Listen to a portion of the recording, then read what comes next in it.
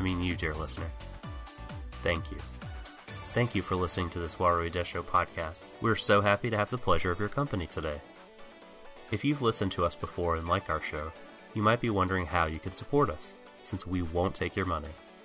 This podcast will continue to be free, but if you'd like to show your appreciation, please consider leaving us a rating and review on iTunes, as those help our discoverability. If you don't use iTunes, that's fine too. You can follow us and like and share our content on SoundCloud, YouTube, and Twitter. Additionally, we love getting your feedback, positive or negative. Tweet us at Warui Desho or email us at waruidesho@gmail.com. Whether or not it gets read on the show, I can assure you, we all read every tweet and email you send us. And once again, dear listener, we thank you so much. Now please, enjoy the show.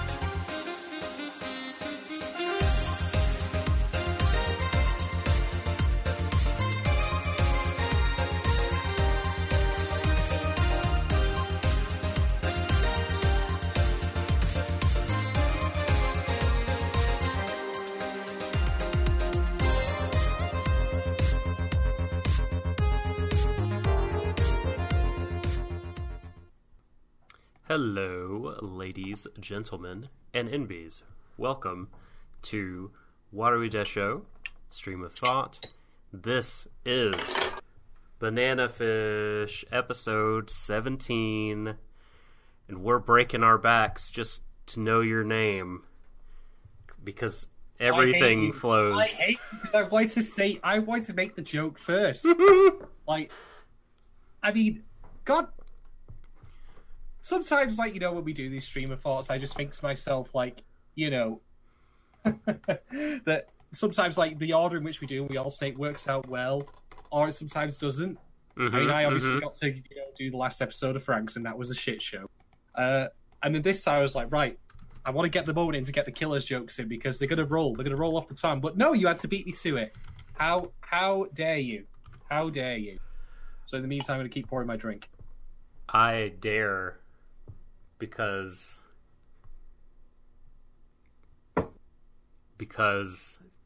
listen, Natalie. Listen, Cheers. Natalie, listen. This is your last chance. It's the only one I could think of at the moment that doesn't really fit together well.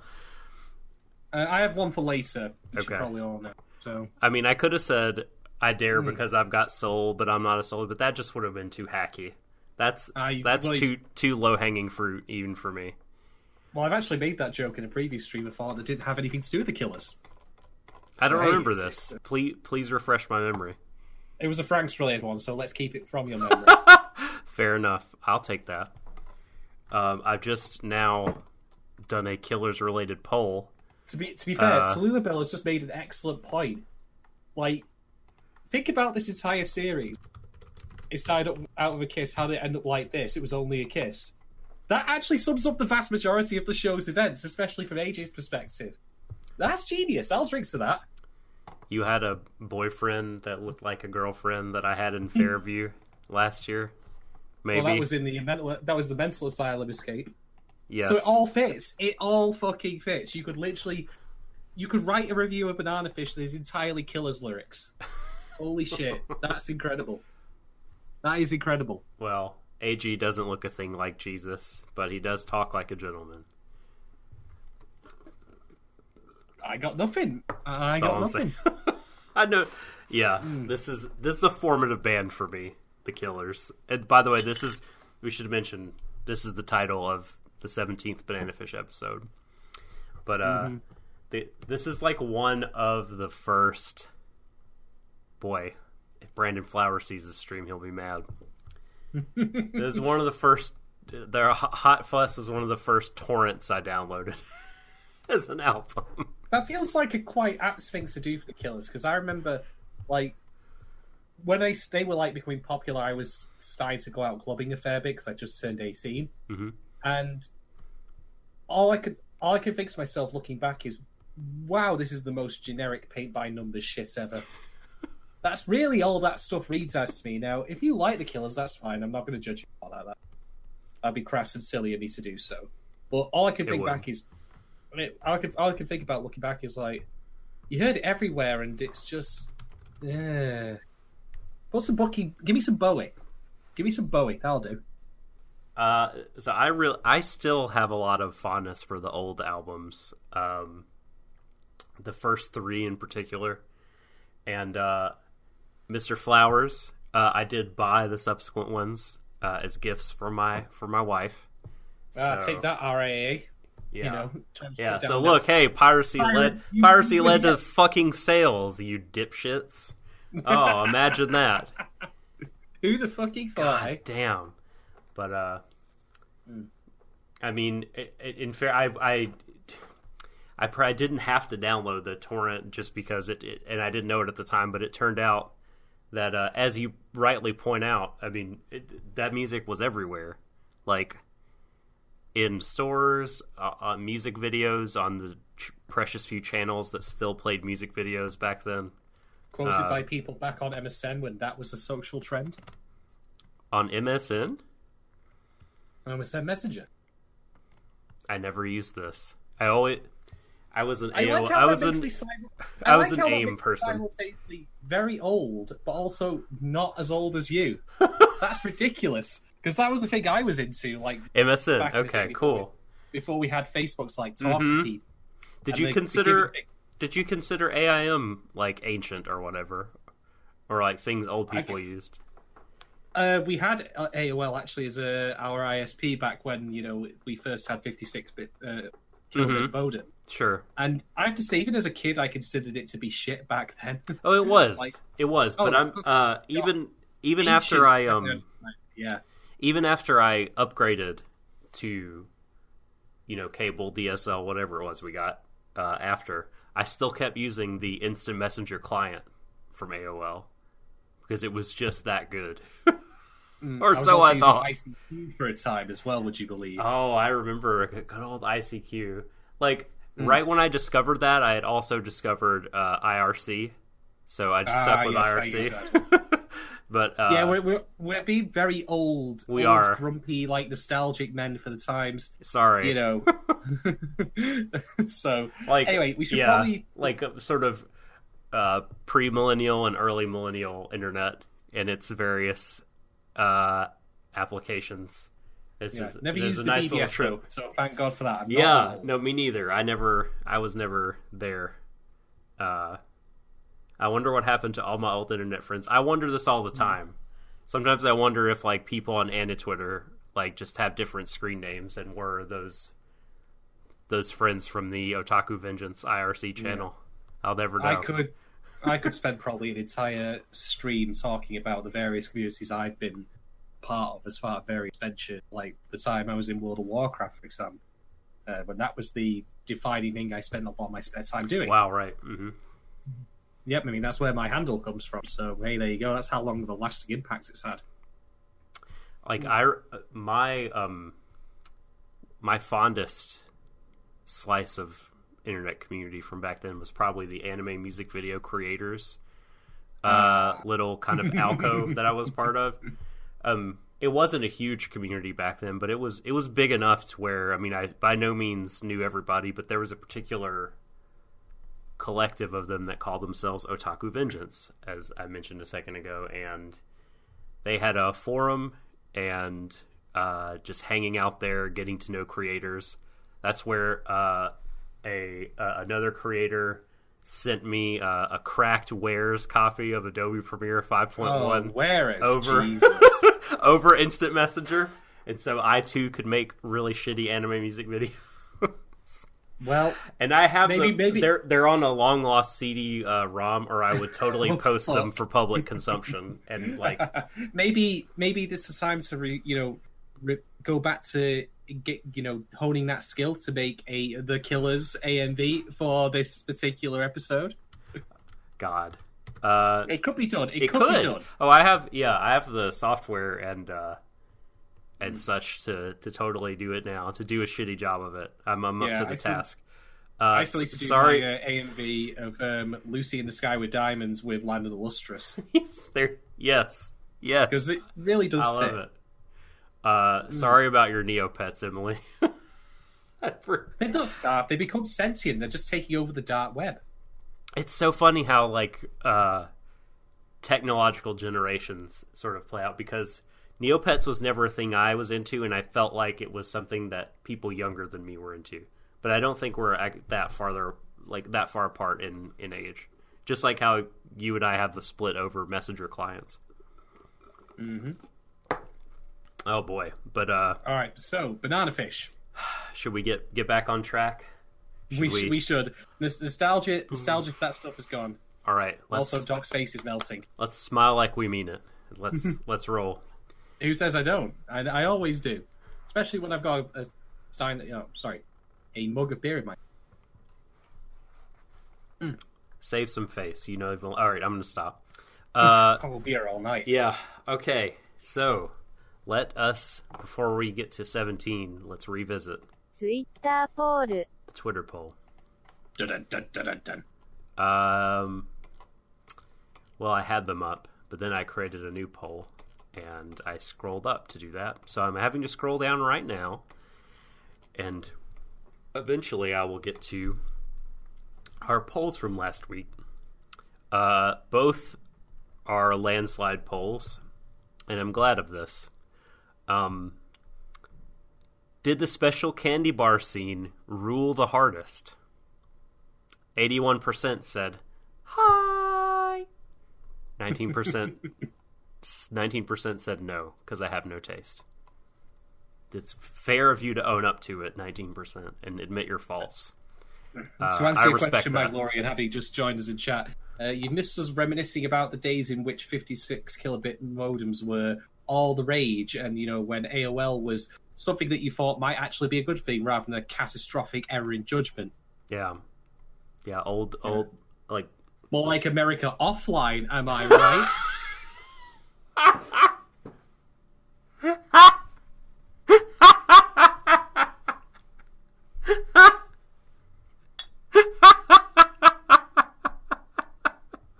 Cheers, everyone. Would you believe I've never heard someone make that joke before? It's true. God. Oh, you're killing me. Oh, sweet Lord. Yeah.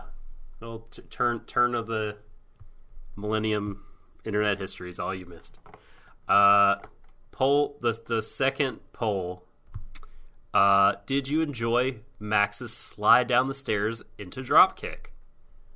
93%, this might be our largest margin of victory ever, said it made me happy.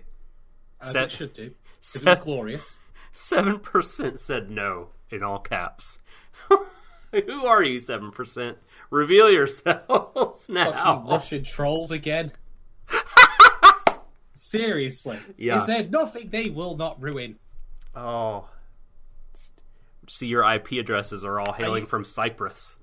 Mirror, are you going to dropkick them after sliding down a stair rail, though? That's the key question. That's the thing. Oh, man, what good polls. We do a good show. I'm just gonna say it. Wrong, then. We do a show I like. Let me rephrase that. All right. So, let's get on with it now. Let's go. Episode 17. Summary time. The Killers. Ash appears. Mm-hmm. I'm going to read you the summary as I have it written directly in my notes. I'll try not to expound too much on these points. Who am I kidding? I'm a long-winded jerk. I'll expound. Ash versus Singh. Why is Ash doing this? Excellent question. Fucking hell. I literally said in the previous stream of Fallout Widows, like, I'm so glad that Sing Suling is actually learning about the truth of Shorter's death. And that way it's not going to be a big deal like later. Like, it's not going to be some sort of weird misunderstanding. And Ash is like, no, not one of you dipshits has learned the truth. You can all hate me and blame me for Shorter's death. Now, I could speculate and say maybe he still hasn't quite resolved that issue with himself about his guilt. It was quite a complex situation. But there is the practical element of the fact that people might try to kill him for this. Yeah. Maybe you should want to get that out there. And then it's an important fact. Guilt aside, I don't know. But then again, I did find it appropriate that maybe Ash wasn't thinking straight, given he literally just got out of a mental asylum. So, it is kind of fitting. Here's a thought that I had. So we've seen this kind of thing in several different anime.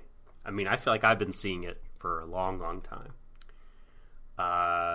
This kind of reluctance to use information to correct someone who's setting out down possibly wrong path.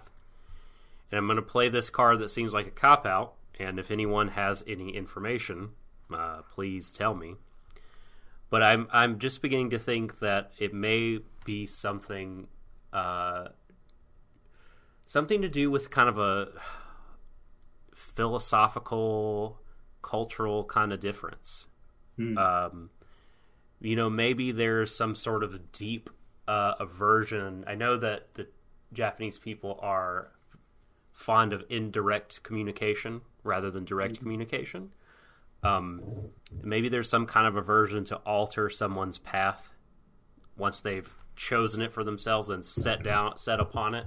Like maybe there's not a lot of, oh, they're doing something wrong and I'm doing something right. And maybe it's more like they have their path and I have mine, and they've already set their mind to it. And but Eiji, I think to the way I, of course, and you view the world, he comes in and is the one that makes the most sense. It just says it hurts not to be told the truth. And I feel like that's, I don't know, to my Western head, the simplest answer. And to be fair, though, there is a small moment later on in which Ash doesn't fully relay his feelings at the time, particularly on the subjects of his mother. Eiji too. So, yeah. So, as close as these two are, and as much shit as they've been through together, they've not yet quite, become truly openly honest with each other. And one could even make the argument that there is not a single pair of people on the planet who are ever totally open with each other 100%. There are people always hide little things like, I mean, I guess it's what do you mean by open, right? I mean, I don't... Mm-hmm. I personally tend to think that, how do I put this? That it's actually kind of unhealthy not to leave a part of yourself. Even if you're sharing your life with someone else, if you have a life partner and you're open, reciprocal, communicating, I think it's quite healthy for both of you to still have parts that are private in terms of your inner life from each other. I think that's it's how you attain you keep your individuality and personhood. You're not just totally this nothing that's poured out in someone else. You know what I mean? You still retain yourself and your sense of self. Mm-hmm. Smallbell makes a good point. If he did tell the truth to the others about what happened with Shorter, then he would also have to explain what banana fish is. Now, I could make the counter argument that perhaps, banana fish is not something that's easily within reach of, the regular Joes that run in Ash's gang. But ultimately, we could nitpick this all day, and that's not really relevant versus the fact that Ash is making that decision based on that logic, which, on the face value of it is right now, seems quite reasonable. Less people that know about it, at least in terms of, of the people he works with directly as opposed to the wider public, probably for the better. So yeah, that's a very valid point. Yeah. But I'm dumb, Ash. You need to spell it out for me. You're smart. You're the smartest one of all of us. So I need you to help me, the plebeian, understand your the motives of someone with over 200 IQ. Yeah, well, I mean, to be fair, in this episode, he does submit a dissertation. That's right. He does. He does. Like, he submits a dissertation on the chemical structure of this drug. Mm-hmm. He's fucking 17. You wrote this yourself? The only thing he should be interested in right now is, what time does he get to play Fortnite with his friends? Or maybe that's just going too old, funnily enough. And, what his next frat party's going to be. And yet this Wonder Kid, again, because Ash is awesome, is like, well, I'll fucking figure this out myself by going to the library. Which, to be fair, is a lot more than a lot of university students do, so I suppose at least he's actually doing that part right. I mean, I'll confess, I didn't go anywhere near as much to the library as I should have done when I was doing my psychology degree. Oh, same. Hard same. Mm-hmm. I went quite a bit for my graduate philosophy, but, again, I could have done more. Not nearly enough in undergrad, I'll tell you that. I wrote in undergrad that had nothing to do with undergrad. Novel. Excellent. That was a productive way to spend my time. There you go. Okay. Hug him back. I have. Each word is capitalized. Slowly he does. He's coming back around to his, he's thawing. Ash is thawing. He doesn't hug him in the beginning. He can't help it. Gotta hug him. Gotta hug him. We love the hugs. We're a pro-hug podcast. I would hug Shadon if I could. I'd hug all of you if I could. And Ash and AG need to hug more. Golzine sees Lee sort of looking, out of it. PowerPoint! Oh my god, this fucking PowerPoint. This is great. I was like, this is somehow better than that It's Always Sunny episode, where Charlie's like, the conspiracy! I'm like, holy... I loved it. I loved every second of it. One small thing I want to note here, by the way, is that I love the camera work in this particular scene, because this is, just as a reminder, there was a scene in an earlier episode in which Lu Yong was actually tied up in bed, or rather in bed, naked for Golzine's pleasure at one point, with AG there as well. Yes. And now look how things have changed. Look who now is actually calling the shots. Mm-hmm. And I love the severe and shallow camera angles of how it was leaning down, pan towards Lu Yong, with the table curved because of the angle it was at. Mm-hmm. It was very imposing. Yeah. So I loved how it even that helped build this little moment here of how, okay, yeah, you had me at your mercy previously, but now look who's calling the shots. Now look who's in charge. So I really like that. It's a small thing, but I appreciate it. It's symmetry. Okay, we have Ash telling AG, it's better for me if you stay, which is a radical departure from his previous behavior. But the reason he gives is that he, of course,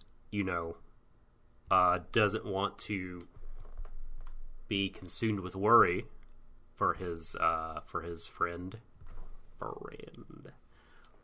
while he's away, which is the biggest load of bullshit ever. Or should I just say the most incomplete answer? Why would you be so worried about him? Because you love him. Tell him what he's watching on. Yeah, he doesn't come out and tell the whole truth. So, let's see. I have Big Mansion written here. I don't know why. That's in the margin of my notes. Is that your next house buying thing? That's just the name of my forthcoming EP, indie rock EP, Big Mansion. AG and Ash talk on the ferry. We skipped over a fair bit, actually. Okay. Because we talk also about the scene in which Yulong then discusses his goals and his plans with Golzine, and also reveals that he has probably a pretty intricate understanding of how Banana Fish was created. Tell me about it. Yeah. So the reason that Yulong decided to bring Golzine round for a good old, afternoon PowerPoint session is that he's basically researched and understands the conspiracy behind the Corsican Foundation and Banana Fish pretty intimately now. He's done his homework, and if that's the theme of this entire show, it's do your research, kids. That's right. You will be if you do your homework properly and cite your sources correctly, not only will it get you a good, GPA, what is it, grade point average, GPA? GPA. Not only will it get you that, but it could also actually get you out of a bind with hardened criminals. Yeah, you'll rise fast in the underworld if you do your research. Yeah. So, Yutlung has a deal to offer to Golzine, which is that he will help deal with, Ash and get him out of the picture in exchange for something. And what is that? Fratricide. Killing every single member of his family and his bloodline. Every single one of them. The husbands, the wives, the children, even the dogs, the fucking pet lizards, the one with the fucking canary. All of it's going. Every single one of them gets butchered because Golzine's got the men to do it. And that's the deal. And wouldn't you know, that's actually what happens later in the episode. At least we get the hint of it's being underway. What a disappointment. I thought, they were talking about poison in their garden later. I don't know. Were you expecting him to handle it alone just by, his usual subterfuge? Not Dino himself, but I just... No, I mean, did you think Yutlung was going to be doing that? To his family? No. I mean, I guess... So my question is, why bring in the Golzine organization to do this if all they're going to do is kick a door down and shoot them with Tommy guns? Anybody can do that. Yutlung can do that. That's not... It just seems inelegant. I don't know. They just... There's got to be something more, something... I mean, I know seeing them dead is, his reason for being, but, it just doesn't feel very satisfying to me. I don't know. Well, I've got two, spontaneous explanations I can offer. The first one is just more a practical one, which is that if, he poisoned them, the cops, they do postmortem, they think to themselves, okay, who could have poisoned? Who had access? Why would they do that? But if he just gets literally a group of people to burst in and shoot them, they're all the cops and such are going to look at him and think, nah, I can't. He's only a young lad. He's very effeminate. He's not, he's not going to do any of that sort of stuff. Just, it deflects the blame away from him. Makes it look like a bit of a smokescreen kind of. I guess. They don't even know. There's no record of him. They don't even know who, he doesn't exist. Well, they would at least be aware of him, see him around. But the other reason I would add, and this could be possibly a story development for later, is that maybe he ultimately couldn't do it himself. He had to abdicate the responsibility to someone else to be the trigger man. He could order someone to do it. But he couldn't actually kill his brothers himself. I mean, yeah, he did, of course, poison one with banana fish, certainly. But the outright acts of killing them... he's going to keep them alive. So. Maybe he couldn't actually bring himself to doing that. Maybe there's just that tiny fragment of humanity that stops him from doing it. That would be interesting. Mm-hmm. That would be interesting. Bear in mind what he said to Eiji, you won't dirty your hands, you won't do that. But the thing about Yutlung is that a lot of the stuff that I've noticed, tends to spot in other people that he feels is threatening, he also seems to admire. He's very dual-minded about this. The moon, insert your own thing. There you go. By the way, if you think my phases of the moon thing was off-kill, we actually get a confirmation, which I should have looked up, about the meaning behind Ash's name. Oh, the Jade. Obviously we've had... Yeah. Aslan as well, the Hebrew word for dawn. Oh, yeah, right. Yeah. Right. So there you go. Good. So not only is the show building its own kind of motifs around animals, the lynx, Su Ling having the monkey on his jacket, Yutlung probably dragon. A steak or something. Yeah, exactly. That kind of, and the dragon as well. Then there's also the celestial element to it. Yeah, that's really interesting. After all, a moon can only shine to prominence in the light of the sun. That's the only reason we see it. It's true. Moonlight is not a product of the moon itself. So there you go. There you go. So after the bargain is struck, we have Ash and Eiji talking on a ferry. Hello, Jeff. I have not seen you before on the channel, so welcome. And let's see. So they have this discussion about Ash's mother, right? And Eiji says, "Well, your mom, she must have loved you. She ensured that you got adopted, I guess, or whatever." And Ash starts to say, "Then why?" But he stops himself short. And I just have one thing I want to add. Oof in my notes. Ooh, yeah. That's still a sore spot that he's not willing to quite let get out and air out just yet. One thing I want to say about the scene that made me chuckle is that they make a reference to Stephen King novels as being very kind of descriptive of rural environments in America, rural communities, which is accurate. New York, L.A., Stephen King. Big fuck all in between, yeah. But for me, having actually read Carrie at the very least, if there's one thing Stephen King books are, they're not travel logs. They're usually about fucks up shit happening. Yes. Hey, that's right. Right. I mean, I suppose it would be fair in Ash's character that he might not want to bring up such things as Pennywise, given his previous, fear of pumpkins and shit. He's obviously got a kind of a thing against the supernatural. That's true. He also has a very deep and mostly correct sense of intuition. And so he relies on this to abort the meeting that he was going to have with Max, because something's off. He senses in the air, on a molecular level, I suppose. So, and he shares information with Max over the phone that seems to contradict the Dawson story of engineering it in a lab from scratch, that it's not entirely chemical, that there are these hallucinogenic plants that Banana Fish seems to have been drawn from. And I forget, so how does he come to this conclusion? I guess just reading the books and the research he did in the library. He just researched it. To be fair, this was kind of established with the Look Young scene, which he also said, here's this plant. Exactly, in the greenhouse. So they kind of did a primer of that. So I appreciate that for that setup there.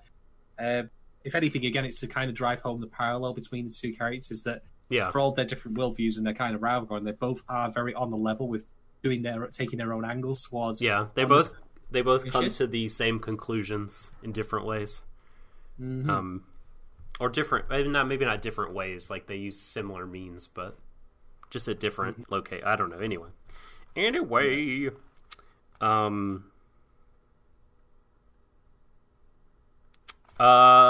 oh my god. I can't remember why there's a corpse on screen after this, but at some point they do a transition from a corpse to an enchilada, and it's the grossest thing I've ever seen. It made me throw up in my mouth and need to take. It was awful, and I've seen a lot of gory shit in my day. I just looked at that screenshot. I was like, I can't tell which of the two of them is more exhausted. He's younger, his brother more tired. They both look like they're just really knackered. Yeah, it's true. But God, that the corpse and the blood fading into that enchilada with the sets. It was terrible. Maybe it's meant to be a metaphor or an allegory for, because this is Kippard, isn't it? Senator Kippard. Maybe it's meant to be an allegory for how he consumes people and how he's, a kind of tie into him having blood on his hands with all he's done. Yeah, no, that makes sense. It was just disgusting. But, hey, I mean, you achieve your aims, so good on you. Yeah. To be fair, his brother wasn't actually... to be fair, his brother, he wasn't actually, dying. He'd just been out doing ketchup sales that day. He just happened to have some samples on him. Oh my god. This fucking, I died, and this show, it really did, I feel lean into the action movie trappings when, from the rubble of all the dead politicians emerges the Lee family. The Leaf person, is it Hualing, Huali, that's gonna be the next candidate for president. This is the thing. Like, this is always what the villains are after in these movies. Oh wait, holy shit! That just made me realize: could Banana Fish potentially be the prequel to the Manchurian Candidate? Absolutely. I think there's no question. Fucking busted that shit up for you right there. Oh my god. And I don't know why, it just made me, it just felt, for some reason, it felt very action movie-ish, you know? Like, dude is killing presidential candidates so he can be the presidential candidate. Also,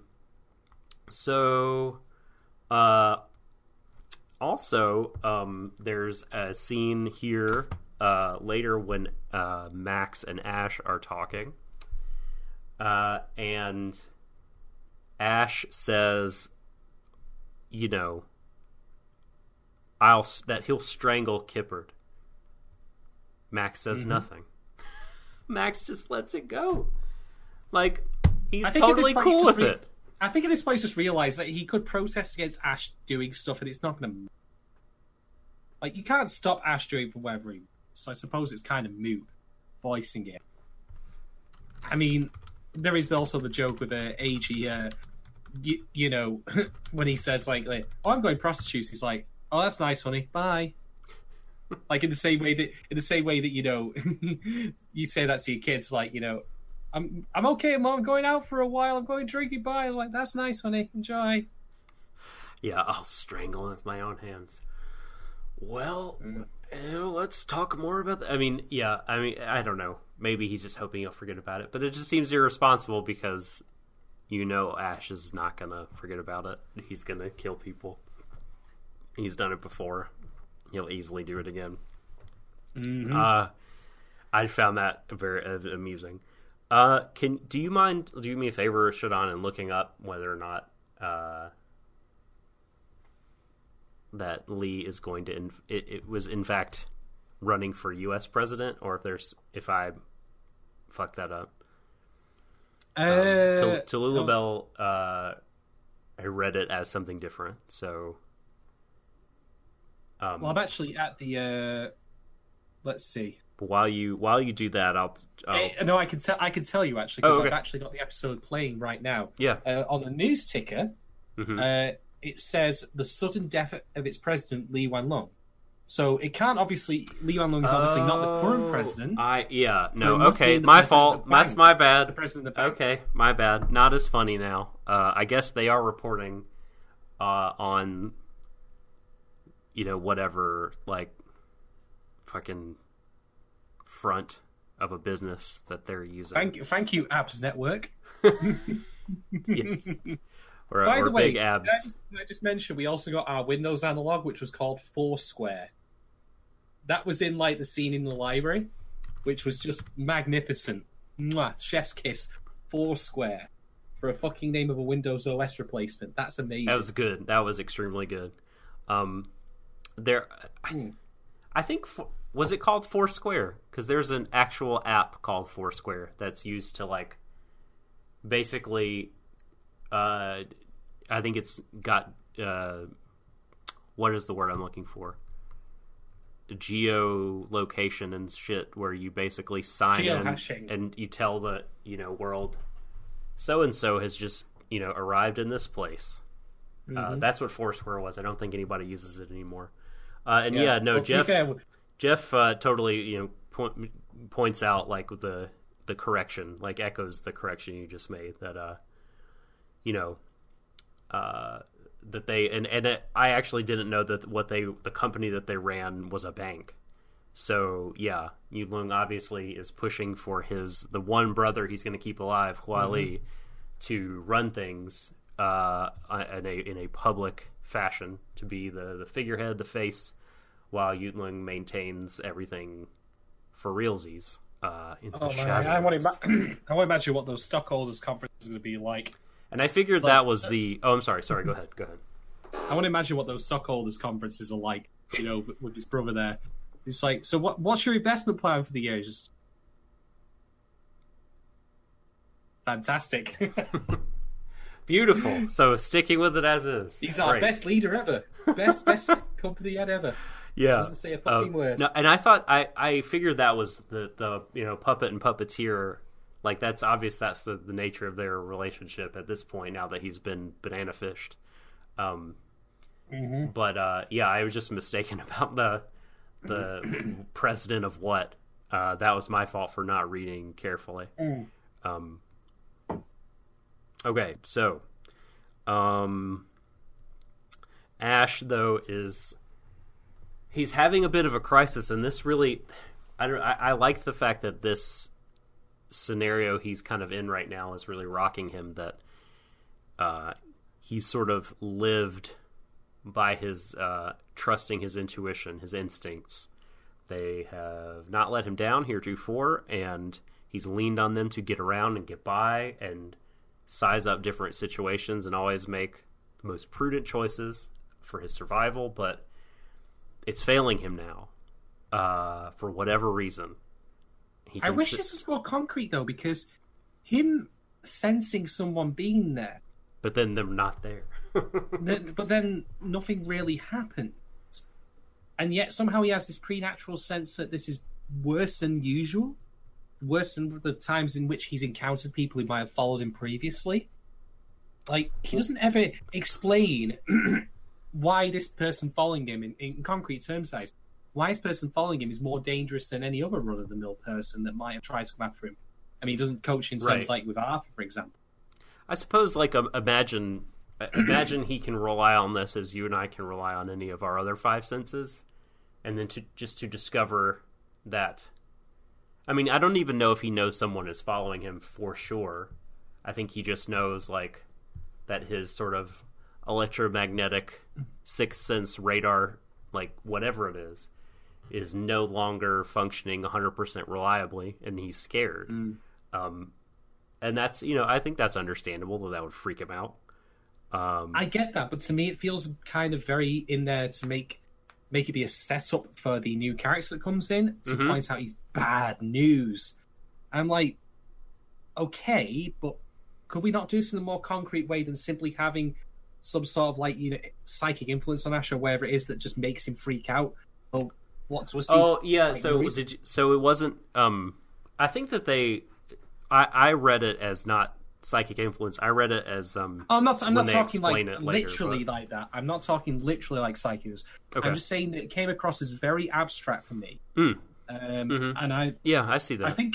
I think as well, because we did actually see hints of this person being there, it might have been better if we didn't see any hints of them at all. And then, maybe Ash is getting paranoid a little bit. Maybe maybe his concerns might be a little unfounded. So that's what I thought was happening. But no, there were like insert shots of the gentleman in question walking away at various points, which Ash never actually finds. So I'm thinking, he never sees that.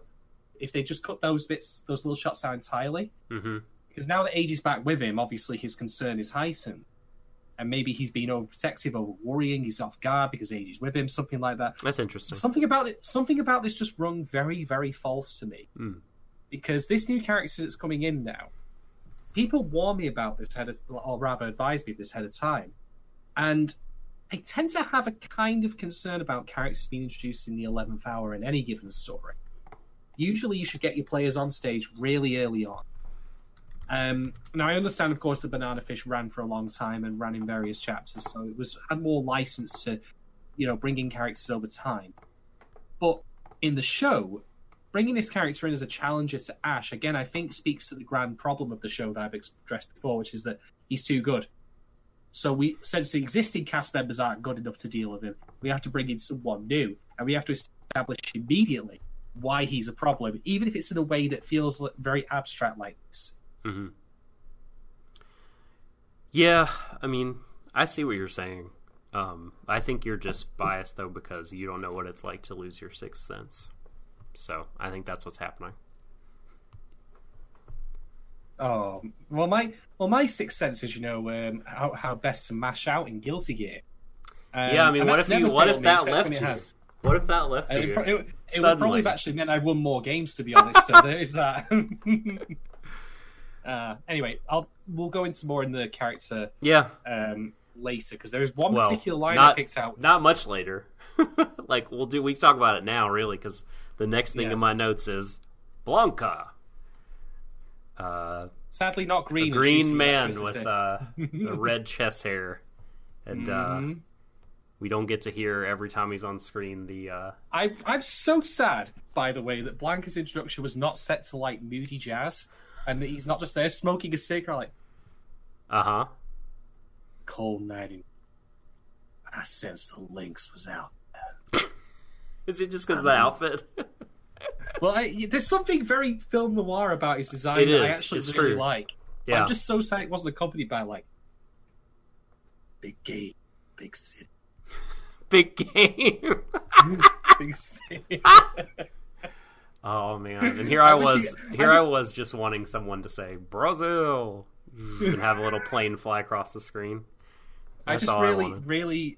No, if Blanca was to arrive in the show, he should have travelled by map. There should have been like a scene of like the Doc traveling from Brazil to New York. Yeah, I agree. I 100% agree. And when he walks around, he's got a tiptoe around like Blanca's walking animation. It must be. Yeah. Needs more film noir though. It does. I mean, everything does, to be fair. So this is true. He talks to Dino, right? Clearly, Dino approaches him, or he approaches Dino. They know each other. And he says that he initially came to decline his offer. Apparently he was in retirement, drowning in a pile of books or something. Dino's surprised he came. Says, like, I just, initially came to, like, decline your offer, but boy. Can I say how much I'd have loved it if he actually said, I'm declining your offer and he never appeared in the show again? That'd be amazing. That'd be fucking great. That'd be great. That trench coat is boss to Lilibel. Oh, one other thing. So earlier in the episode, Dino is actually talking on the phone to someone saying, I've got the perfect man for the job. As he's saying this, the camera cuts to the right and we see a bottle of wine. Mm-hmm. It has a trilby hat on the label. Yeah. Which is what he wears. I'm like, that was incredible. That was fucking brilliant. Well, don't even say that. For some reason, he made me think of... I know people talk about Kimberly from Fullmetal Alchemist. He made me think of the immortal guy from Giant Robo who wears the pink trench coat. Yeah. I think he's originally from Tetsujin 28. But well, to be fair to Blanca, I mean, if anyone is going to take down Ash Lynx, it's probably the guy who recovered the Maltese Falcon. This is good. I'm sorry. I apologize. I'm not yawning at your joke. I'm just sleepy. It's a funny joke. There's not enough Maltese Falcon humor on YouTube, so I'm happy to add to. I'm doing my part. Yes, to add to that repository. But Blanca, he says, like, look, I'm actually really interested now in the subject, in the child. So I'm going to take your offer, and the child did not recognize Blanca, even though it turns out he's the one who taught him everything he knows. This was something that threw me off a little bit. So how big is his IQ? It's over 9. It's over. Yeah, thank you. Waiting on that. Check. Boy. Yeah. Well, and then he reveals this because Ash is, using his sexual charms and ways to get into the bedroom of Mr. Kipado, and that's where, like, so in my notes I have, how did he not recognize him? Right? I mean, you'd feel like Kipper spent so much time trying to kill this kid that they would have a picture of him in the meeting, but apparently not. There are two reasons, two explanations. One, he was Clark Kenting. It runs on the glasses, yeah. So but he took them off. I mean, he took them off after he came in the house. I guess at that point he's just too horny. At that point, all the blood had rushed out of Kipper's head somewhere else. Mm-hmm. Speaking of which, second reason, if there's one thing I've learned in this show, is that everyone's horny for Ash all the time, and that all logic, checks, concerns, they go out the window. I mean, Kipper should have been like, wait a minute, You're not the person I asked for. I don't give two rat shits whether or not, you're there in his stead, or how good you are, or, anything. Get the fuck out. He's like, nah, no. Too stupid to live, as it turns out. Taught you everything you know, but not everything I know, says Emily. That's correct. That's always the way. Got to keep back a few of the secrets. As we talked about any healthy relationship. So Ash is in the middle of blackmailing Kitbird to get some information. What information was he trying to cajole out of him? Do you remember? The identity of the person who is at the top of the conspiracy. Okay, so who's Kitbird Galsey. To answer your question, Mira, I don't think that Dino saw him everything, but I was under the impression that he put him in contact with various individuals who obviously honed him and taught him all the skills that he has. So I got the impression that it was either a combination of Dino teaching, like probably the etiquette and protocol related stuff with the wine and whatnot, and of course you got the actual marksman teaching that stuff. But the way it was phrased to me, Blanca's like, well, I taught him everything he knows. I'm like, really? This is out of nowhere. Anyway. So I thought he learned it all from Arthur and then just surpassed him. No, I'm kidding. No. Yeah, no, I mean, I actually, I just didn't think about it, to be quite honest with you. I just kind of took Dino's words at face value and was like, yeah, sure, file that away for later. Move on with the story. But I'm theoretically, I mean, I'm joking about it or whatever. I'm fine with, there being a master killer or whatever. That's totally fine. Hi, Blue Sea. Yeah. So he's trying, Ash is to extract the information. And then as he's about to, right at that moment, for supreme dramatic effect, Kitbird is sniped from what seems to be an impossible distance away by the aforementioned Blanca.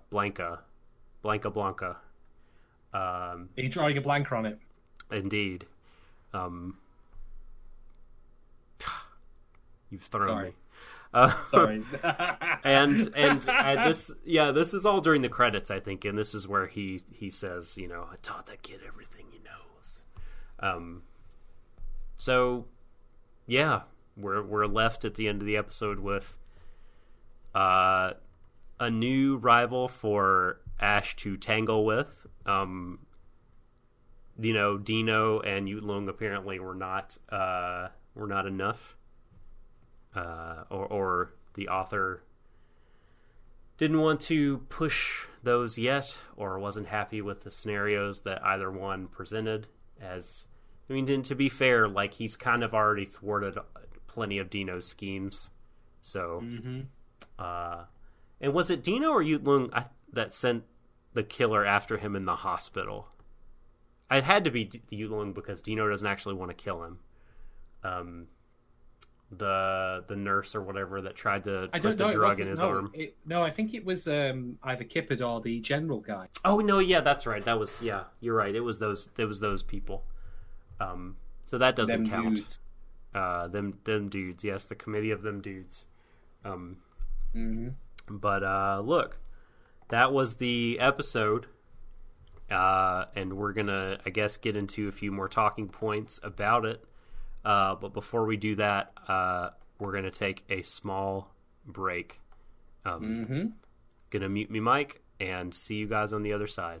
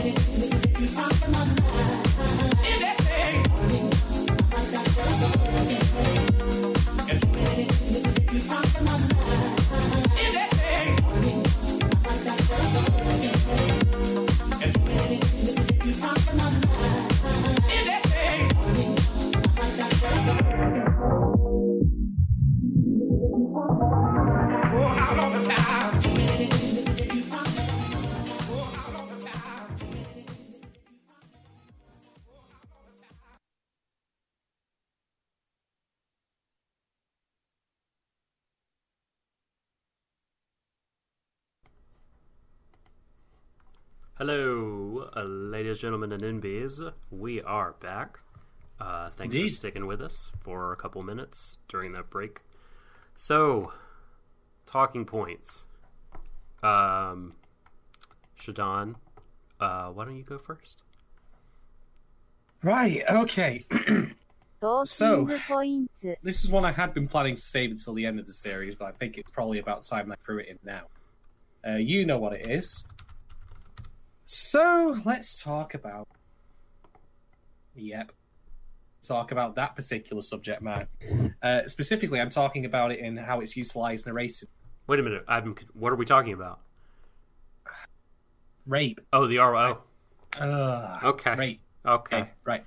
So, the reason I'm bringing this particular topic up is because I've seen it discussed recently in terms of another show that shall not be named because it sucks balls. And I've been just having a think recently about how you utilize that subject matter in fiction, because it's not something you can treat lightly. We're talking about this because it's ever present in Banana Fish. Oh, of course, absolutely. Because to be honest, this episode has let me kind of lie on some points. Because again, it feels very functional. We did get some bits and bobs here and there that have established more points about the characters, such as Ash's mother, but we have to save those for later. For the most part, it's really more again about Yutlung and Ash's dichotomy. They're all progressing their own plans. We've got the introduction of Blanca, which is it's fine, but I do have issues in the fact that it just seems like they're putting it in there to give Ash a genuine threat at this late hour. But that's not a function of the problem, especially. So why am I bringing this up? Here's the thing, right? To me, putting rape in fiction is like preparing fugu, which is the Japanese blowfish, meal. You can prepare it right, you do it properly, and it's fine. But otherwise, it's absolute poison for you. It ruins it. It's not something you can treat lightly. It's not something you can just throw in to motivate a character, especially if they're not the victim. So, here's the thing, right? I am of the opinion that I think Banana Fish would be better off if Golzine had never actually raped Ash in the first place, or even sexually abused him. And I'll tell you why I think that is, because all throughout this show, since we learned that fact, Golzine's had his own stuff going on, and we've had moments where they've tried to put him on the right side of things, quote unquote, like with Baron von Russian. But every time that happens, I'm like, no, fuck you. Mm-hmm. Fuck you. Yeah. You're a one-dimensional piece of shit who rapes children. Fuck off. I've got no interest in hearing anything about you as a character. He's not an interesting villain. I mean, yes, he has harmed Ash deeply, and the thing is, I would be okay with it if Ash, his trauma from that was then developed along the lines of how he interacts with Eiji, but the show is not interested in that. The material's not interested in that. It's not willing to go into the sexual side of things. So we've got kind of a catch-22 here, where it'd be fine if it did that, but it doesn't. So why is it there? Because maybe the not going into that side of things is the position that they're taking, right? What do you mean by that? I think we've mentioned it before that because it propositions that the healthy relationship is the one that isn't sexual. Yeah, that it's maybe they're not saying all healthy relationships, but they're putting this kind of platonic love on the plane of the ideal, and as contrasted with all the other filthy shit. Okay, which is not a point of view that I particularly like, but maybe that's maybe they are dealing. Maybe that's the dealing with it. I don't know. Yes, but the problem is that the characters don't ever speak. Like Ash doesn't speak about why he keeps aging at the length he does. Because of that, it's just a thing that is. Read between the pumpkins. Yeah, yes. I'm kidding. But the thing is, as well, is you can't make light of this sort of stuff. Like, it's something that we would expect in fiction to be talked about and developed. For it to be quite raw. Mm-hmm. But it kind of has just been a background element. So the reason I've also thought of this is I was watching, believe it or not, JoJo's Bizarre Adventure Part 5 recently. Oh, I can believe it. Oh, you can believe it. So Giorno in that show, like in the very first episode, notes how there was a gangster who actually looked after him. But he was a gangster. He was still a criminal. And that made me think, this show might have been better off for it if Golzine had never done that to Ash specifically. Maybe he had done it to other kids or people, but not him. And then there could be some kind of conflicts involved in there in like, okay, this is my mentor, my, steward. He looks after me. He's raised me. He's got me involved in criminal shit, fine. But he's never actually actively harmed me or hurt me. Not like the baseball coach guy who we might remember from the episode in Cape Cod. So... I remember, unfortunately. Yeah. Yeah. I mean, I'm not going to pretend that the way that Ash's trauma has been portrayed and the way he's been hurt has not been compelling to watch, has not made me feel a response to it. It absolutely has. Mm-hmm. But that's been it. And its function in here is to make Golzine to be a bastard. But the thing is, to me, the strongest way in which he proved he was a bastard beyond that was with what he did to Shorter. That was very personal. That was very effective. He was a character that we, the audience, knew. And we got to see him twisted and, set loose like a wild animal firsthand. It broke my heart to watch that. Mm-hmm. So you don't need that in there. And I think it's one of those things where I think, like, Banana Fish being a product of its time, I can understand maybe they didn't want to go into the sexual side of things because that was not a thing that was done at the time. It was sufficient for the time, maybe you might want to argue, but it isn't anymore. I mean, I've heard that argument bandied about, say, for example, Steins Gate and how it treats trans issues. Mm. At the time, it might have been viewed as a good, or at least a progressive thing, but is now wholly insufficient.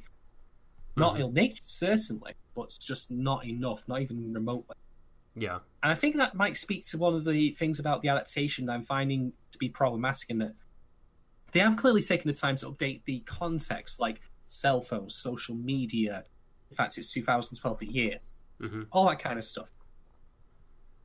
But what we're not seeing is an update of the sensibilities. And I don't think it would be against the spirit of the work for it to tackle that particular material with Ash and AJ. Now, I will stress, by the way, that I am of the opinion that you have to present rape in a very particular way in fiction in order for it to not basically trash your work. It doesn't do that with Banana Fish because it is still very much about Ash's plight. That's the main thing. The focus should always be on the victim and what they do to recover, at least in my opinion. And it is, to an extent, which is more than I can say for a lot of other shows where they've had that happen, where it's just been because bad guy is bad, because the writers are unimaginative. Mm-hmm. I mean, to me, using it casually speaks to me of being very unimaginative about how you handle what happens to particularly female characters. Not, of course, again, it doesn't happen to men, as it does in this show. Right. But that's one thing. I think that also I should point out that I'm not in any position to state on behalf of anyone else how rape should be treated. That's just my perspective. I kind of just have a very distasteful reaction to it. And I had similar feelings towards Gunbuster when they had that attempted rape scene. I was like, why is that here? Why couldn't have something like that? Sorry, Diebuster, you're right. Where we had that went too far. In Berserk's case, I was okay with it because it firstly wasn't front-loaded. It was kind of the end point of a long fall from grace for a character that, while I absolutely and unequivocally, morally and ethically did not agree with, I could at least understand how they came to that point. That being Griffith, of course. But I don't think that Banana Fish handles the subject matter well because it treats it as a background element to Ash's trauma, to what's happened to him. But then isn't either A, willing to show us it's only told about, and maybe that's fine, maybe it is something that can learn its own, maybe it's more accurate to reality. But secondly, it doesn't then actually then deal with the healing from that, or like the issues it would obviously cause a person to have with intimacy, with relationships. I mean, we got a tiny touch of that in this episode, to be fair, with the hug. Right. But I think that maybe one of the things that this adaptation should have done was taken greater strides in perhaps updating it for more modern sensibilities and being more in depth with that subject matter to at least justify why Golzine does that as far as the narrative is concerned. Because otherwise you could eject it entirely and it would actually make the show more complex as a result, because I would at least look at Golzine and not immediately think, fuck you, Chrome Dome. So... Chrome Dome. He's in the Ninja Turtles insults. I love it. But, like, I mean, he would still be, fuck you-able, because he turned a boy into a hardened criminal. I mean, that's pretty heinous, But that speaks to my perspective on using rape as a thing in fiction, because it, to me, smacks usually of being very lazy as far as writing is concerned. Now, I stress I'm not thinking that in the case of Banana Fish, but there have been a lot of works, not just Japanese, but Western as well over the years, where rape happens to someone and it's used mainly because the writers don't have the intelligence or the imagination to think of something else. They just go straight for, what's the most awful thing I know of that happens to women? Rape. Yeah. And, so, and to your point, by not adequately depicting the fallout, they don't really understand how painful and traumatic it is. They have this very cursory, at a distance kind of knowledge. Yeah. To be fair, neither do I. I'm not pretending to know any more than anyone else on this. But I just think, I'm not saying that you have to have experiential knowledge of it to write about it. I just mean, I think you can gain a lot from reading and talking to people about it and studies, and there's insight and there's a lot of behavior and psychology that you can read about that would occur. For sure. Do you think oh, sorry, go ahead. Well, that's the reason I made the Fugu analogy before, funnily enough. Mm-hmm. It's about the closest thing I can think of is in terms of like how precise you have to be to get it right, how thoughtful you have to be of it. In Banana Fish's case, I would say it's kind of there. It's not fatal. But the more I thought about it as time has gone by, the more I realised it doesn't actually help Golzine's complexity as a villain at all. It actually makes him less complex. I understand that he obviously has this complicated relationship to Ash as a result, but because Ash is not, just going into depth on the trauma side of it, it doesn't really justify its presence, in my opinion, versus taking it out and having that conflict that would develop that, like, well, I know he's doing all this awful shit to people, and yes, he did that to Shaw, but he has also sheltered me and looks after me all the time. I'm not saying we should necessarily humanize him, of course, but I'm just saying that you could have that dichotomy like there was in that very brief insert in JoJo's Part 5 episode 1. There are different ways you could do this, essentially, that I think would be for the betterment, depending either way of the show. Let me ask you a question. Do you think showing Ash as a survivor, as someone who has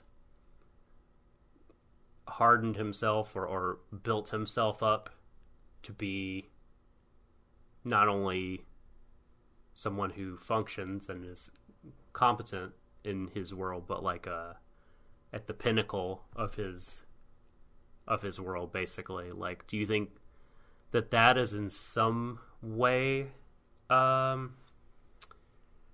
a sort of positive thing that they're doing here, that, like, he's been violated in this way, like he's been dehumanized in this way, but it's not stopped him from achieving. And I know his life, I don't want to say leading a full life or being happy, because he's not any of those things. And that has a lot to do with it, but boy, I don't know. As I make the argument out loud, it sounds a little hollow, but I don't know. Maybe it holds some water. Well, to go one thing, what you said there, he is very much also in control of his own sexuality, using it for his own ends, such as he did with Kippard in this episode. Right. That's certainly a thing. But I think that, given that the relationship scene is like, one of the biggest attractions of this particular work, I think that the adaptation would have benefited immensely from actually delving into more detail on, rather than leaving it in its very 1980s sensibilities as it originally was. I don't think that, because the thing is, like, for adaptation, when you do adaptation, I'm of the opinion you can and should take creative liberties with it as long as it remains true to the spirit of the work in question. Now, that's my perspective, and there will always be people who think it should be a very pure thing. It should be as close to one as possible. Or conversely, my people who fly in the other way think, no, do whatever you want. And for me, keeping it to the spirit of the work, I think, is important. I think that the entire show's arc for Ash is him getting out of this situation, out of this trap he's in. He describes himself as the Lynx. He mentions the Kilimanjaro stuff. He wants to go back to a natural environment in which he can truly be free. And that, I think, is a fine arc. I think it's been fantastic, absolutely. But I also think it's been incomplete versus the various bits and bobs we've had about Golzine and his past, with his sexual abuse. I don't think it goes far enough. I think it's holding the show back from being truly a masterpiece in my, along with, ironically, the Ash is too good at everything problem. Right. Yeah, I mean, that's what I said about Blanca. Like, Blanca, to me, I'm curious to see, like, what happens next with Blanca. But I am also very much of the opinion that the reason I brought up the, Dino to everything knows, and that's why it surprised me, is because that forms, again, part of the relationship conflict between the two. Like Dino said so many times, I've given him everything. Why is he not grateful to me? Why is he not under my thumb? Why does he not follow me? And if that had a half-truth to it, which would be... I mean, I'm obviously not expecting Golzine to be the one teaching Ash how to do things like knife fight. That's ridiculous. He's not big fucking boss. Let's put it that way. Get over here! Bring your switchblade! I get that. But I think that Blanca's introduction actually weakens the show a little bit because it feels like a confession that we need to have an antagonist that can fight Ash on an even keel, but it then takes away some of the relationship between Golzine and Ash that actually works really well, which is Golzine's misguided understanding of, what is owed.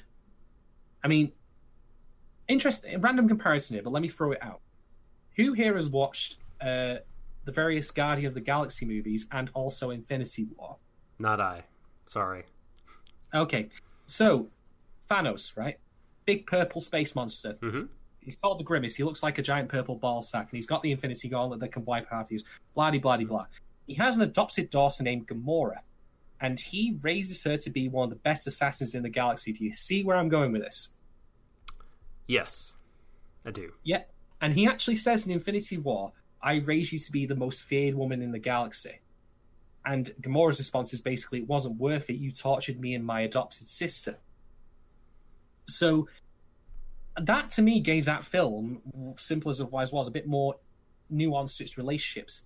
So having Blanca come in and be like the person who actually takes credit for it in particular, I think weakens that element of Golzine and Ash's relationship that does work. Yeah, I mean, okay, so a few points on that is, I really like the theme of what do children owe their parents. That is extremely resonant. And I think it sounds like it works in the Avengers movies quite well. But man, it's really hard to see Dino as that for Ash. So I feel like if that was kind of what they were going for, then they failed there, because at no point do I think of Dino as a surrogate father or anything like that for Ash. I just have always thought of him as an abuser.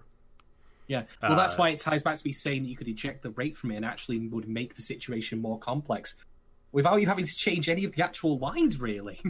Apart from removing the references like Ash makes to doing it. Having said that, I do understand why Golzine feels that that despite, him not learning how to knife fight and snipe by his own hand, that Ash still owes him because, he paid for that dog's training classes. Just because he's not the dog trainer. Buy him a flash car. All the all the material gifts he's bestowed on him certainly are another thing. Yeah, and he if it wasn't for Golzine, there would be no Blanca in Ash's life. Indeed. So, but again, to boil it back, this is why I find it problematic, because Golzine can make these statements all I want, and all I keep going back to is, you raped him. Shut the fuck up. It's a brick wall. It evokes a visceral reaction. To be sure. Yeah, but it actually weakens the work as a result, in my opinion. These concerns are easily resolved if you guys read the manga. Fair enough. After, not now. We want to judge this adaptation on its own merits. Indeed. Because it should stand alone. It should stand on its own and not require the reading of the manga, in my opinion. Indeed. I think I agree with everything you said about adaptation, and we talked plenty on this podcast about adaptation. And just to complete the circle of what you said, being true to the spirit of the material and everything, it should also, in my opinion, adaptation should stand alone. That can be a hard line to walk in the sort of modern anime landscape when mixed media projects and product tie-ins abound. And but even back in the day of the OAV, late 80s, early 90s, that stuff was happening quite a bit. So, but it's still a rule that I firmly maintain and hold to, that a good adaptation should stand alone and not require you to read the source material to gain a full appreciation of it. Okay. Just to answer Sulu Bell's comment there, you're exactly right when I say, Golzine making his various points and your reaction is, fuck you, die in a fire, all those various visceral reactions. You're entirely correct, but I don't think that the show benefits from having that background of his interactions with Ash. I think it makes him more one-dimensional. So because of the fact we keep running into that particular reaction, it's immediate. It makes everything he says irrelevant. You can't consider for a moment that there's any merit of truth to it, because that conquers all. It bypasses all. Are you of the opinion that good villains must be somewhat sympathetic? I'm of the opinion that good villains, when they're making statements like that, shouldn't have another elements of their history or backstory completely and utterly black it out to the point where it doesn't matter if they say it or not. Right. Okay, so you're saying you don't think Golzine is a good villain, and ultimately that hurts the show.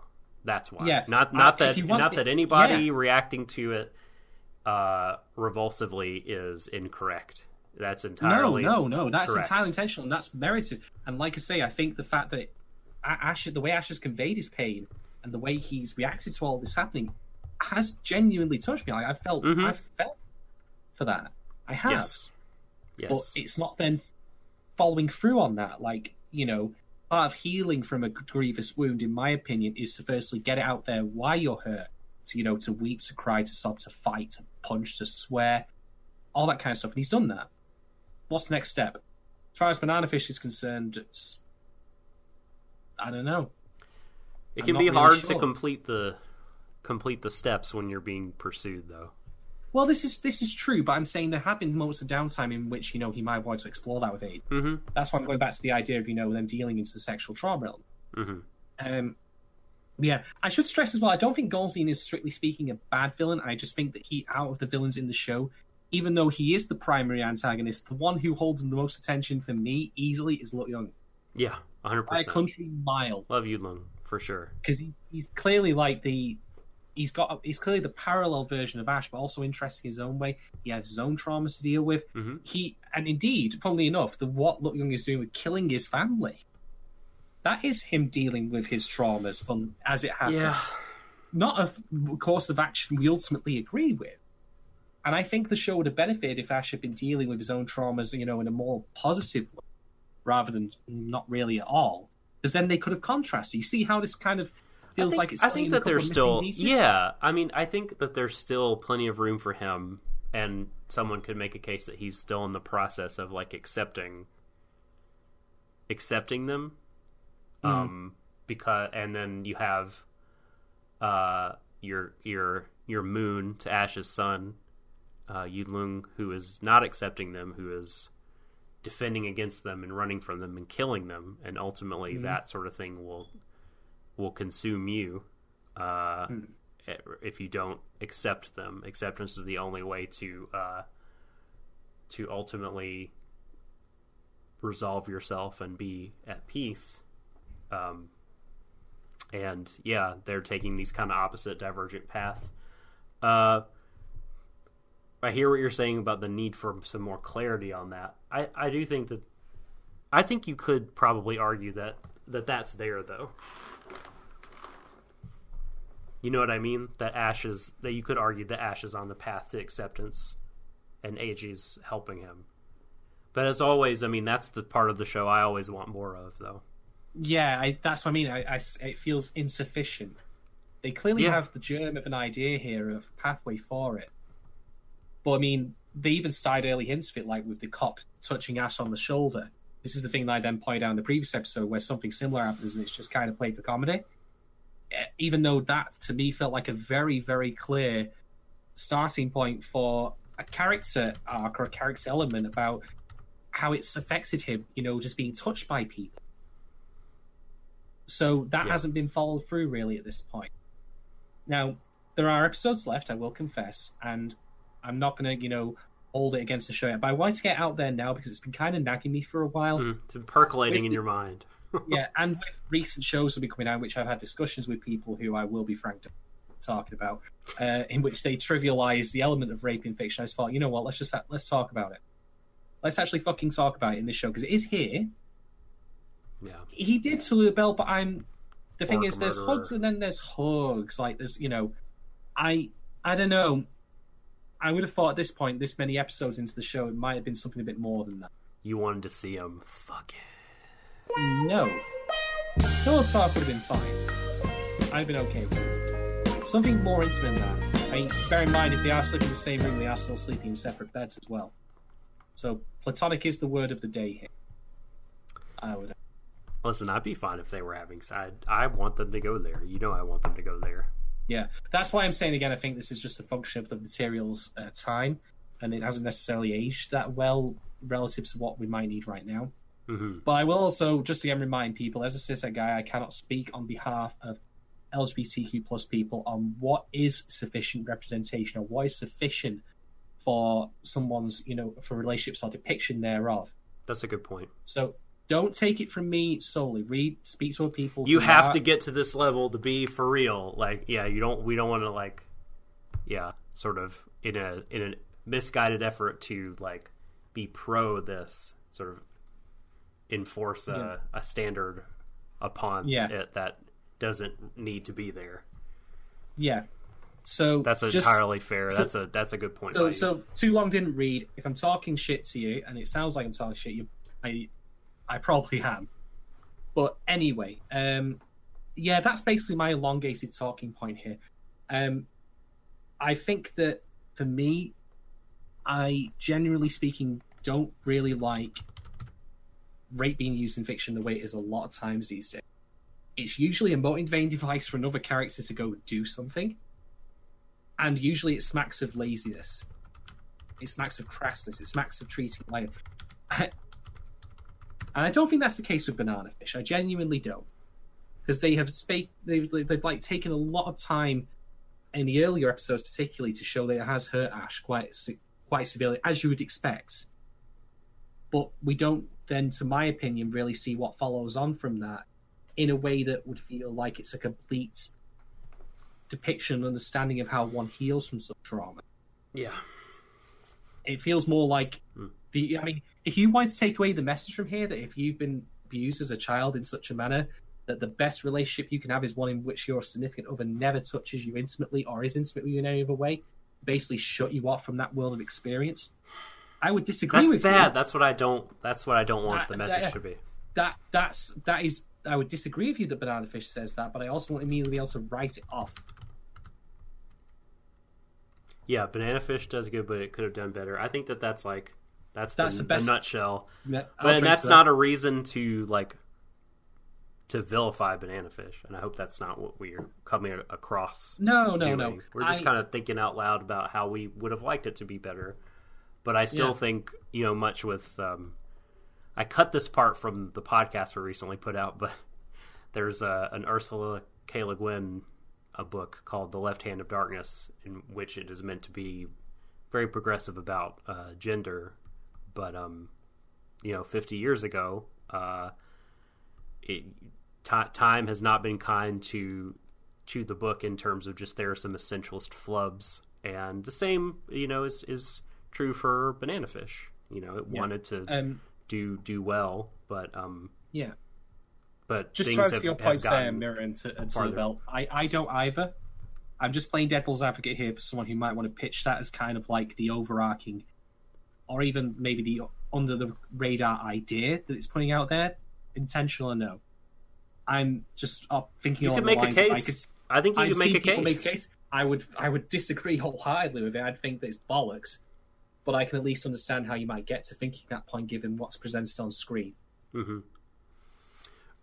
Anyway, that's my talking point on that. I have nothing else to say now. Okay. I'm done. All right, well, I'm done.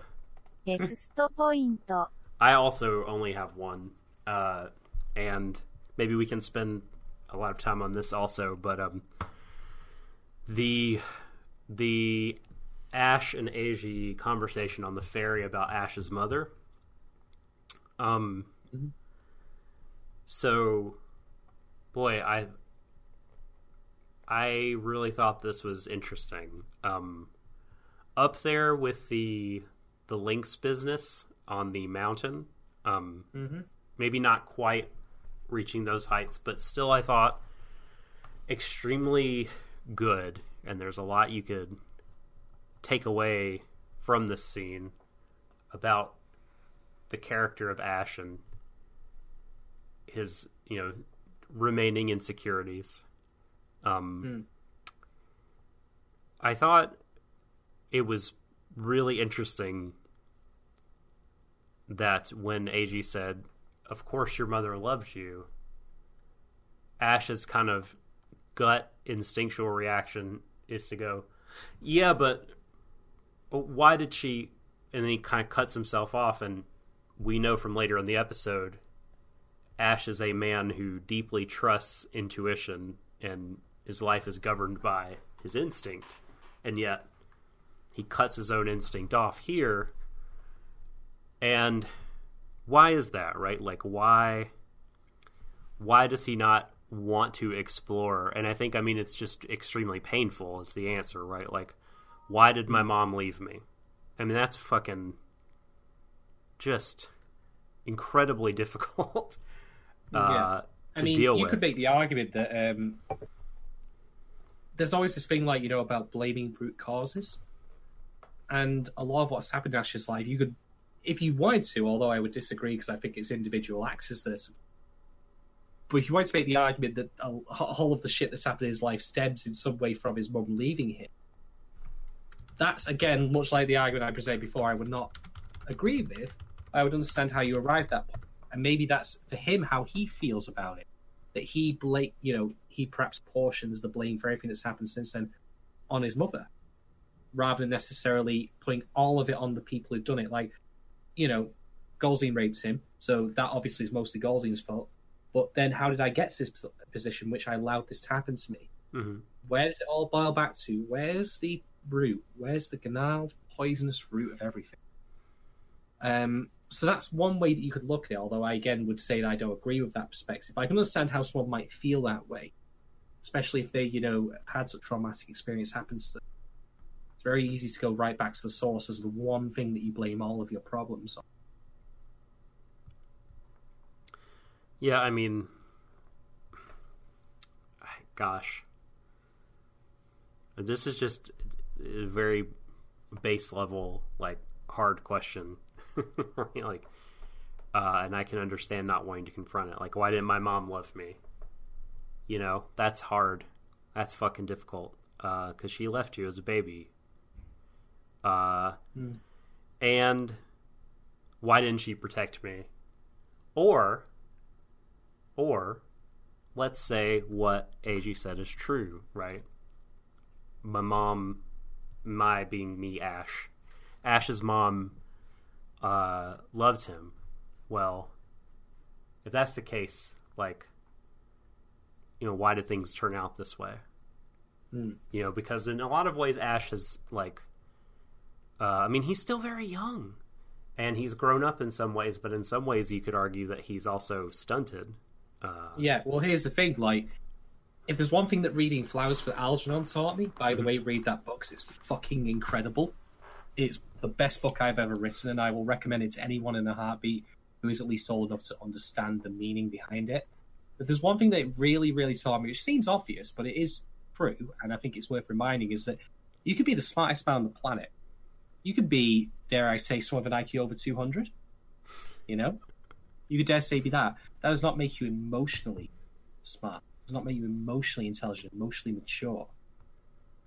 And so, yeah, I think that certainly applies in Ash's case here, that, you know, I mean, AG was the one who said in one of the previous episodes, I'm still trying to figure out my feelings. And I think that applies just as much for Ash, even if it's not necessarily in the way that I would ultimately like, in which they express themselves, you know, more sexually, tries to explore that kind of element and, you know, let that be a part of their relationship rather than it being, like, at least as far as the optics are concerned, platonic.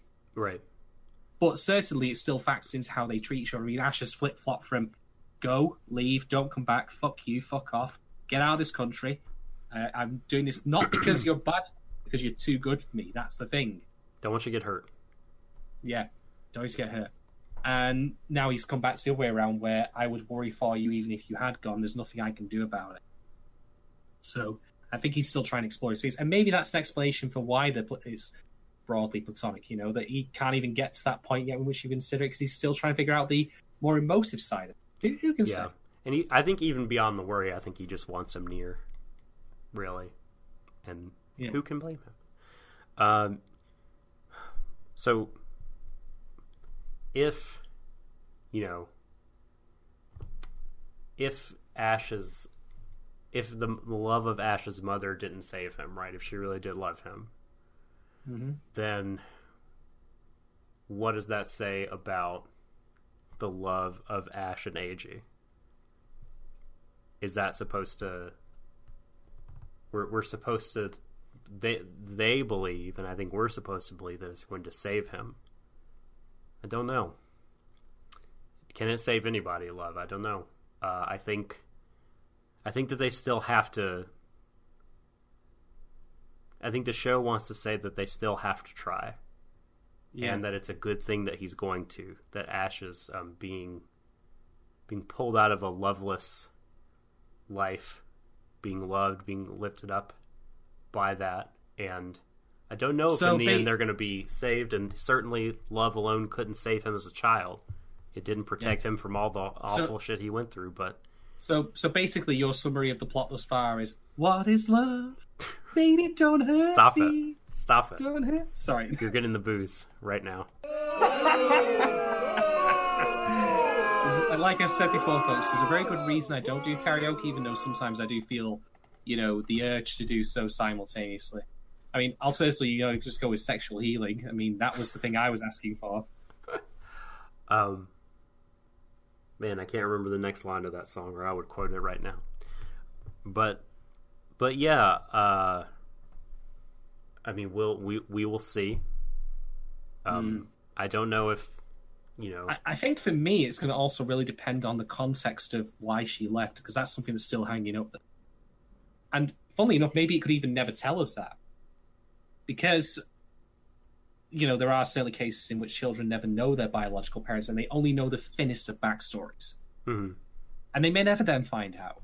And that in its own right can be really interesting, you know, fiction that Ash has created in his head of, like, you know, all the horrible things he perceives of, you know, the of his mother, like, oh, clearly she must have been a harlot. She's left for another guy, surely, that she just met.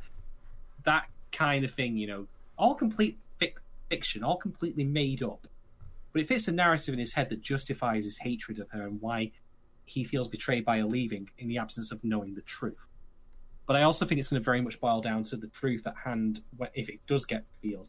Yeah. And I'm thinking of Macross Delta now, funnily enough, and I'm going to shut my mouth before I say any more about it because we're saving that for a very Macross Christmas. That's right. The Mac Christmas.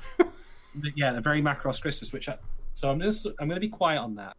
But I'm just going to say that there have been times in fiction before where I think that if you could deliver a reasonable revelation on, truth behind a parent's absence, that can be really interesting. And there are times that, when it might be better off not revealing it at all, because what we do get, unfortunately, can be underwhelming. I mean, I would, for example, I'd be happy but I'd be disappointed, for example, if it turned out that Ash's mother simply left because she died. She died, say, in a car accident. Not criminal related, nothing like that. It was just a twist of fate. She never meant to leave him. Maybe she was even coming to pick him up from, nursery or something like that. I mean, I'd be okay with that in the sense I'd be happy that she hadn't done anything untoward, but it would be very dramatically unfulfilling as well. I don't think there's probably not any reason that can satisfy Ash, No. I mean, what reason could make it where he wouldn't be extremely angry? You know what I mean? Or hurt. Even if she was entirely justified, that he still also be entirely justified in feeling hurt by it. So, the only other talking point I had was the use of PowerPoint, which we went over. And I just want to know if, like, in the 80s manga, the pre-PowerPoint days, if these were just microfiche slides. I think on a projector. That was earlier, actually. Who was? Scrolling up the chat here, I'm going to find it. Someone mentioned it. I remember seeing it.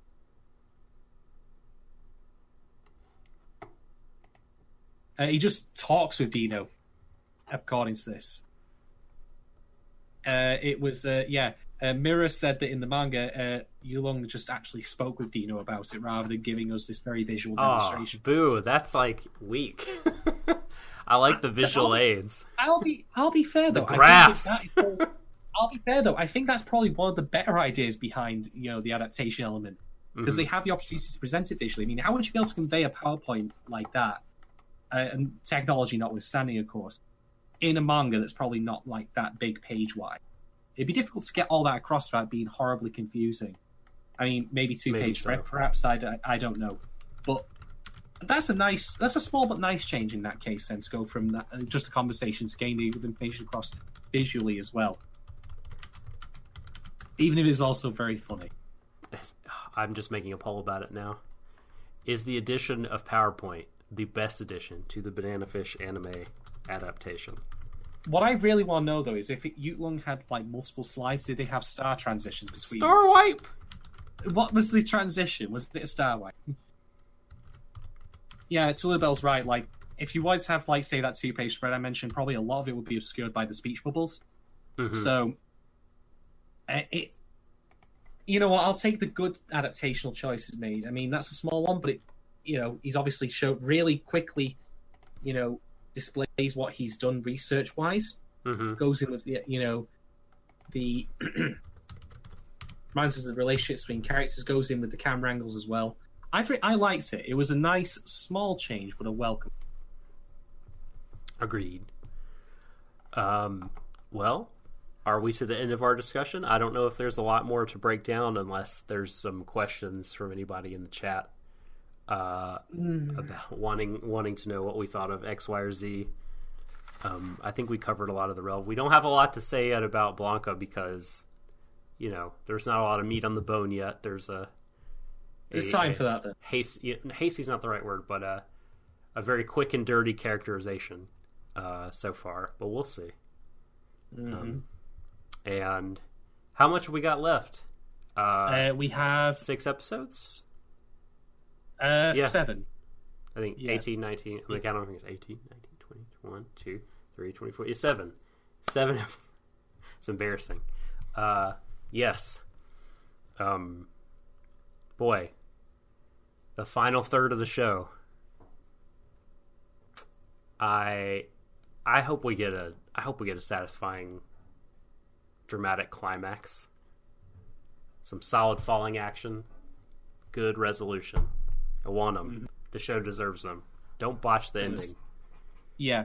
I mean, if I had to sum up my feelings on Banana Fish thus far, I think that the raw material is fantastic, excepting the two elements I've described, which is that Ash is too good, and it hasn't aged well relative to modern sensibilities. But it is still so good and so strong that I still really like it. If it feels like I've been coming across quite hard on the show with the talking points I made in the past few episodes, I'm only speaking to the specifics and not to the wider thing, because I'm still very much entertained by this week on week. I'm still very much invested in seeing Ash. I do this because I love you. This hurts me. Yeah.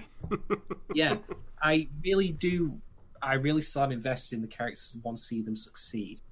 I'm genuinely impressed with everything that's come across so far. Like, I'm still thinking back actually to how I probably undersold how hard that episode with Short's death hit me. That was brutal. It was very brutal. That was fucking brutal to watch. Yeah. But not in a way that, again, I must stress was narratively bad. Like, I could say something was brutal to watch because it was a giant piece of shit. Quite the opposite in this case. It was magnificently written. It was cruel and capricious, but it made me want to see revenge, want to get behind the characters for this awfully justice that happened. With the way they treated the characters who, briefly as he was in the show, was still really likable. Short was great. Shorter ruled. I mean, let's make no bones about it. Like, that Shorter. That Shorter ruled so hard. Like, fucking this podcast is extremely pro Shorter Wong. And Skipper. Okay, Skipper owned. Okay, don't skip on Skipper. You can't argue otherwise to me and remain my friend. I'm so sorry. Indeed. Shall we rate the episode then, Doc? I suppose we should. What do you give it, my friend? I am going to give episode 17, The Killers, 3.25 bottles of wine with Trilby labels on them out of 5. Ooh, okay. There's one amazing visual cue that was for what was coming. Mm-hmm. That was magnificent, honestly. I'm gonna stick with that because I don't have a strong feeling of. It doesn't seem like a 4-star episode, but I don't want dropping it below 3.5. Also seems uncharitable for what was there. So I am gonna also go 3.5 PowerPoint slides of criminal data out of 5. Mm-hmm. So, I mean, this show, we talked about adaptation and standing on its own and doing its own thing. So I don't want to sound too hypocritical when I say I don't want things to get cut.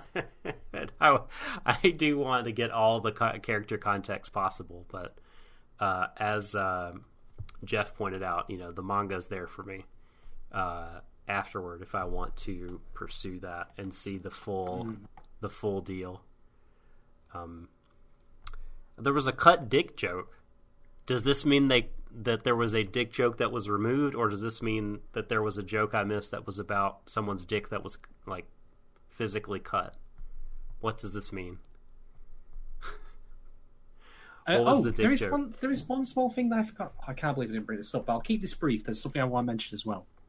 So there is a scene in which this is after the introduction of Blanca, in which Ash is getting changed, going ready to go and go, pour himself out, so to speak. The camera of this is framed in such a way as that when he's putting his pants on, it shows it in glorious detail. And that's not me. No. That's not me being facetious towards it. It's good. Like, you'll often find. I think this is something I realized when I was watching Dan Olsen's 50 Shades Darker review, where he said that when you've got men doing camera work for male characters in a sexual form, they'll tend to be very coy about how they portray it. But in this case, no. here's all of Ash's underhalf as he's putting pants on. So even as a cishet guy, I will say I appreciate them putting that in there because that's the work. It's Boilov. It's meant to show off the characters and show their forms and their figures. I'm sorry.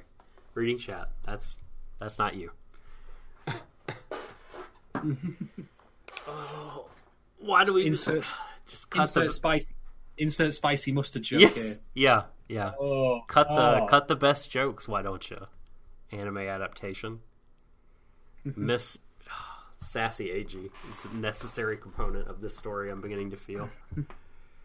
We get a little pouty AG, but Sassy AG has not heretofore reared his head. But sadly not.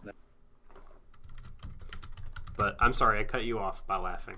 No, I said all I wanted to say really on the matter, which was I just appreciate that, they're preserving that element in the adaptation. I mean, it's not something that's aimed at me, but I appreciate it's there regardless because it, again, maintains the spirit of the original work.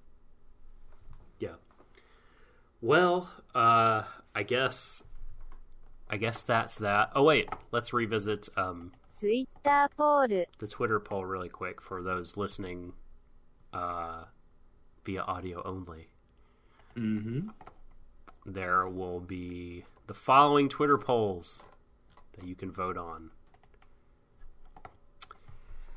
For episode 17 of Banana Fish, The Killers, are we A, human, or B, dancer? It's early days, but dancer's running away with it at the minute. Mm-hmm. Are all existent humans horny for Ash Lynx? Duh and probably are the choices. Duh is winning 71%. And very early days on this poll, very few votes, but 100% feel that the addition of PowerPoint is the best addition to the hashtag BananaFish anime adaptation. Of course it is. It absolutely is. The only way it could be better is if there was Microsoft clip art in it. It was just a tiny cartoon house. That paperclip can get fucked, though. I hate that guy. Oh, yeah, fuck Clippy. Would you like help preparing this document? Fuck. No. Please stop using valuable RAM by existing. So the choices on that one are yes, Star Wipe, or no, it's not Prezi. Are you familiar with Prezi?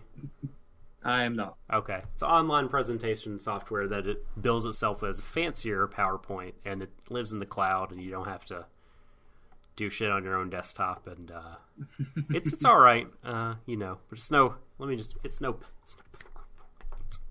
Let's be real here, folks. With that, though, I think we've come to the end of today's stream. Thank you all for waiting patiently for us. Indeed, thank you.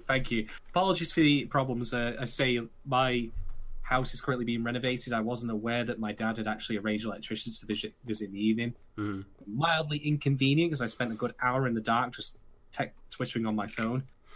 So the stream would have been a bit awkward using my camera phone in the dark. And like some Blair Witch shit or something like that. Yes. I once to actually see the inglorious quasi high definition. I'm very sorry to say. I once had a person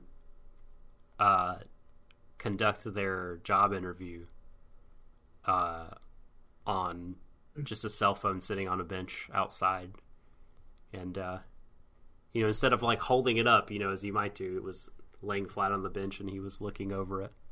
It was Did he get the job? No. That's not a surprise. No, he did not. No. Maybe what I should have done was, like, if you see the League of Legends music video, maybe I should have, started spray painting everything and started wearing the, glow-in-the-dark purple and green spray paint stuff. You seen that, Doc? No, I have not. Send it to me. Well, anyway. But yeah, thank you all very much indeed for joining us today. We'll be back next week, if I'm mistaken. Mm-hmm. Yep. I will be out of town tomorrow and the next day. If there are any of you in the Minneapolis, Minnesota area, please hit me up on Twitter at The Subtle Doctor, and we can arrange to have a drink or something. That is where I will be for the next couple days. So if you'd like to hang out, I'd be more than happy to. But where can the folks find you on good old Twitter? Well, I'll throw out there as well, if you ever happen to be by in Manchester in the United Kingdom, you can drop me a line and I'll probably swing by and again, we'll also go get pissed. Why the fuck not? As for Twitter, you can find me at Shaden1010 and also at CuriousCat.me/Shaden1010 if you want to ask me stuff. No sassy talk this time, just keep it simple. Very good, very good. And on that note, everybody, we thank you so much again. Please, I got to fulfill the podcast bingo here. Please rate and review us on iTunes, as it helps our discoverability. That's right. If you're listening to this via podcast, we do have a YouTube channel in which these stream of thoughts are live streamed with our lovely faces on them. See us talk at you in real time, if you'd like, or don't. We have a SoundCloud page as well, and of course Apple Podcasts, or there's plenty of other podcatcher stuff that we're on. We should be everywhere at this point. Please follow us on Twitter at WateryDishShow. Drop us a line at waterydishow@gmail.com. Thank you so much. Embrace each other, everyone. To the ends of the universe. Good night.